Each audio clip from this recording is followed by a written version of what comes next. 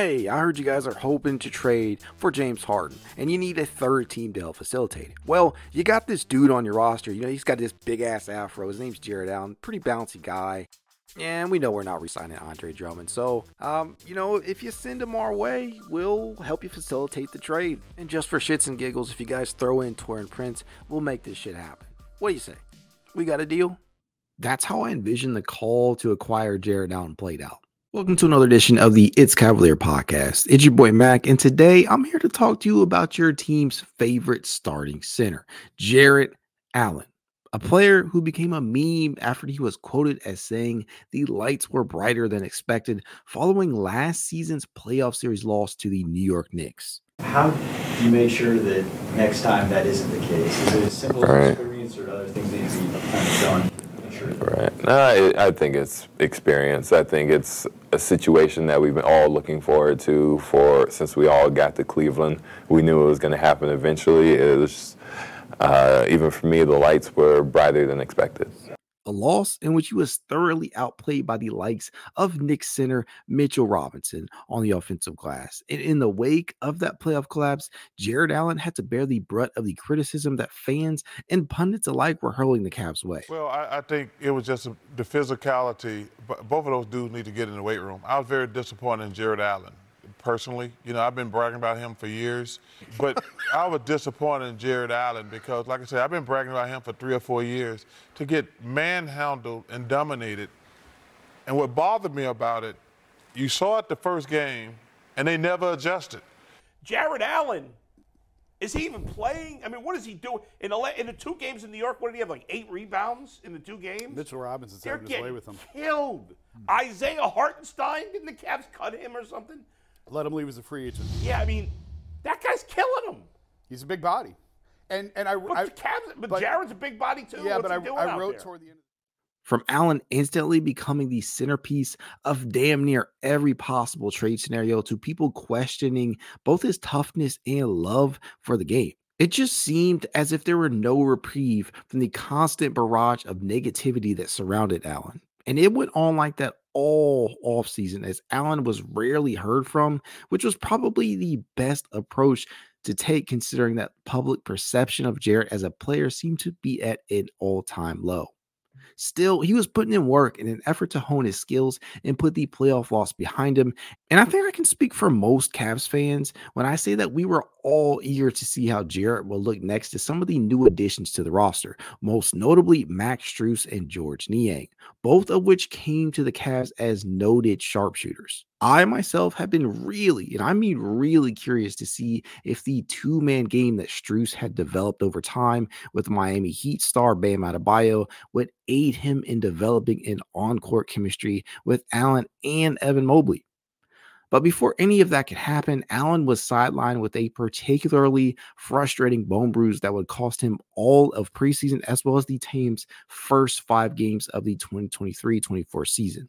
A setback after all that offseason work. This left the Cavs in a predicament as they were somewhat undersized heading into the season. And while Cleveland would open the year with a bang by notching a victory over the upstart Brooklyn Nets in a contest which featured Isaac Okoro, Isaac Okoro as the team's starting power forward, they would go on to finish 2-3 in the games Jarrett missed to begin the season, clearly missing their defensive anchor in the middle. Things haven't been picture perfect in his return, as there have been some frustrating lowlights to say the least, like his December 12th performance against the Orlando Magic, in which he was clearly out of his element from the jump, fouling out in just 15 minutes of action and finishing with a lowly 4 points, but more often than not, he has made his presence felt out there on the court, be it his rim deterrence or ability to switch out onto the perimeter when needed. Jarrett is always impactful. The best display currently possible in regards to this has been his recent 3-game stretch in which he has put up averages of 24.3 points,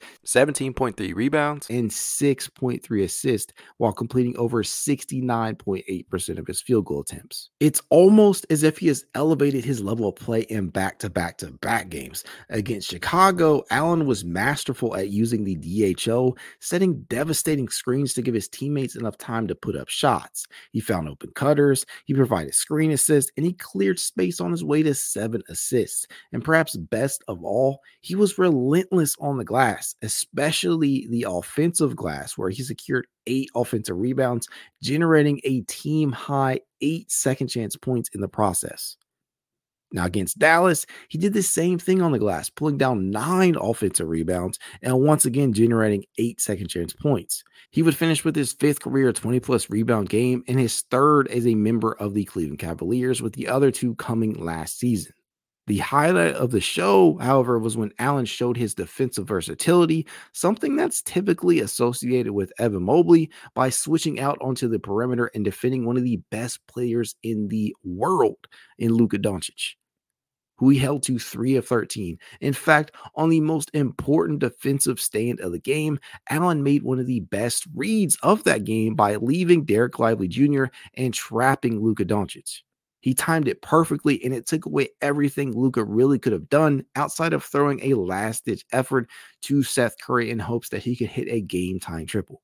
Beautiful stuff. And then came his career outing against the Milwaukee Bucks, in which Allen became the first player in Cavs history with 15-plus field goals made on 85% from the field.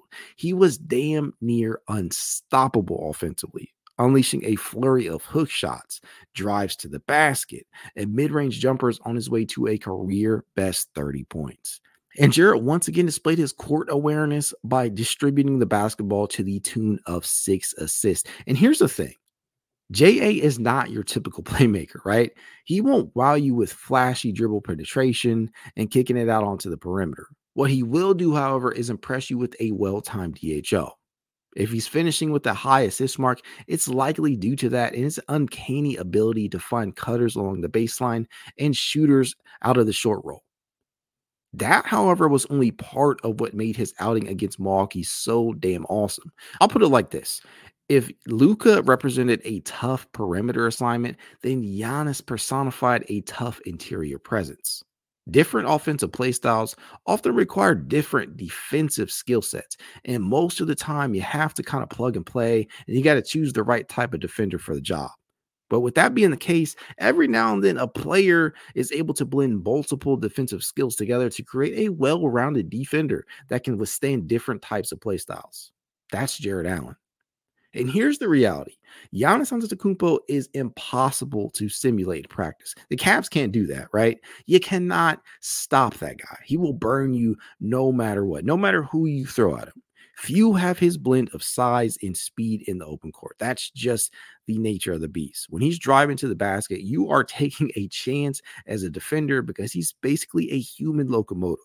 All you can truly do is contain him and force his teammates to pick up the slack and beat you. One quick look at his stat line from the game will show you exactly that. However, when matched up against Allen, Giannis often had his work cut out for him. He will be credited as 8 of 14 from the field in that 1v1 matchup, but trust me, even in his makes, Giannis had to work for his. There were no easy baskets. The other problem that often surfaces when playing the Bucks is fouls. Giannis will draw his fair share of foul calls, and that within itself is a tough thing to navigate. He drew 6 total on the night, but I thought Allen did a pretty swell job on him in that regard. Both of his personals came against Giannis, and I'll let you guys decide whether or not they should have been called. Me personally, I thought they were petty. While his career night didn't end in a victory, Jarrett Allen has a ton to be proud of. Make no mistake. He's not only looked like the all-star he was during the 2021-22 season, he straight up looked like an MVP caliber player. No ifs, ands, or buts about it. He's definitely looked like he's in that MVP territory over this 3-game stretch. The numbers that he has been putting up look like they are coming directly out of a 2022 Nikola Jokic box score stat sheet. No kidding. And here's something that many people are starting to wonder about. Jarrett Allen has averaged 15.5 points, 10.7 rebounds, and 3.5 assists in 11 games without Evan Mobley this season, as opposed to the 13.4 points, 8.3 rebounds, and 2.3 assists in the 16 games with Evan Mobley this season. He's clearly operating a little differently without Mobley in the lineup. And to me, it simply boils down to offensive spacing, right? Dean Wade has drawn the start in each of the 11 games since Evan Mobley went down. And in these games, Wade is completing a blazing 41.1% from three-point distance to go along with a very good volume to boot, as he is knocking down 2.1 made triples in that stretch. And to take it a step further, Wade's 23 made triples during that 11-game span is the second highest total on the team to Max Strus's 29. To put things into further perspective for you, Mobley made just 22 all last season, and his current career high in total threes made in either of his first 2 seasons was 23.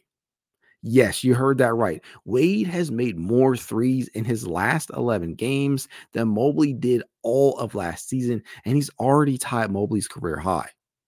Now, let me say this. Dean Wade should never replace, and I mean never replace, a healthy Evan Mobley in the starting lineup. So get that out of your head if you're thinking it. Evan is too valuable a defender and is a burgeoning offensive talent when actually allowed to operate as an offensive hub. Wade does, however, provide the Cavs with a great change of pace, kind of a change up when they need to provide the rest of the starting unit with more spacing without sacrificing too much defense, the same way you might by going from Mobley to, say, George Niang. Essentially, what Wade and Allen have done during the absence of Mobley is to provide a small, if kind of small sample size, right? But a small glimpse of what life with just one true big out on the floor could look like. The lane isn't nearly as prone to getting clogged, a defense that still manages to stifle, and an offense that may in fact flow a little more soundly at times. If nothing else, these last few games haven't felt like a reinvention of Jarrett Allen's game, but rather a reintroduction to it, courtesy of actually getting him involved. The Cavs are now 6-2 this season and 55-33 overall in the Jarrett Allen era, when Allen has attempted 10 or more field goals. He may not be their best player, but rest assured, he may be one of their 2 or 3 most important. Allen has had high-level stretches of basketball in the past. For instance, from February 6th to February 11th of the 2023 calendar year, last season, right? For anyone who might be confused, he averaged 21.5 points, 11.3 boards, and 2 assists, but rarely, if ever, has he displayed this level of such well-rounded basketball. And at the end of the day, the questions surrounding his long-term fit with the Cavs hasn't subsided, and they likely won't till we get to see an extended look at the starting 5 of Darius Garland, Donovan Mitchell, Max Strus, Evan Mobley, and Allen, right? But with that being said, the Texas product has been a bright light, right, in unexpected ways for Cleveland this season. Now, I am very, very interested to see what 2024 holds for Jarrett Allen, and I hope you guys are too. At the end of the day, I'm not quite sure what to make of this. Jarrett Allen clearly looks like an all-star caliber big man, right? We do not question that.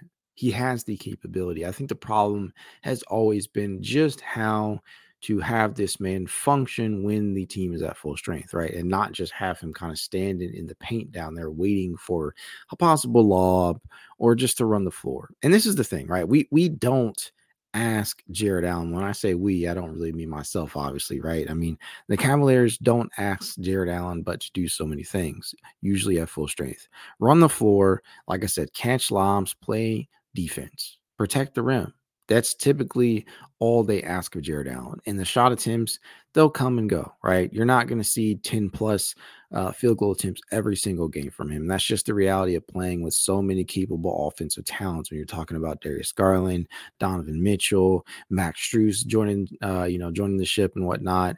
Evan Mobley still developing as an offensive talent. They're all going to get touches ahead of Jarrett Allen. So that kind of leaves him as the 5th starter. Last season, it was Ascocoro for many stretches where you would see him get maybe 4 or 5 field goal attempts a game.